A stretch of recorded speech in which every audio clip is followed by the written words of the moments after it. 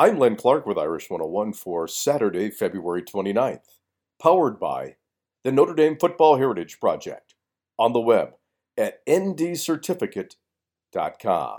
The Notre Dame hockey team faced off against Michigan State Friday night for their final series of the regular season, and it was the Spartans snapping a four-game losing streak with a 3-1 victory over Notre Dame. The final game of the regular season is tonight at 6 o'clock Eastern Time.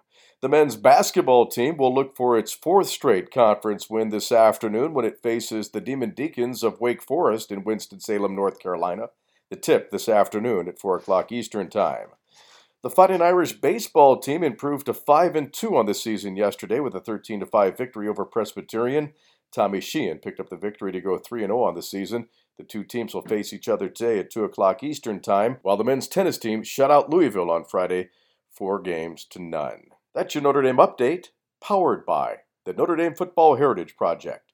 Get your commemorative Notre Dame football certificate at ndcertificate.com.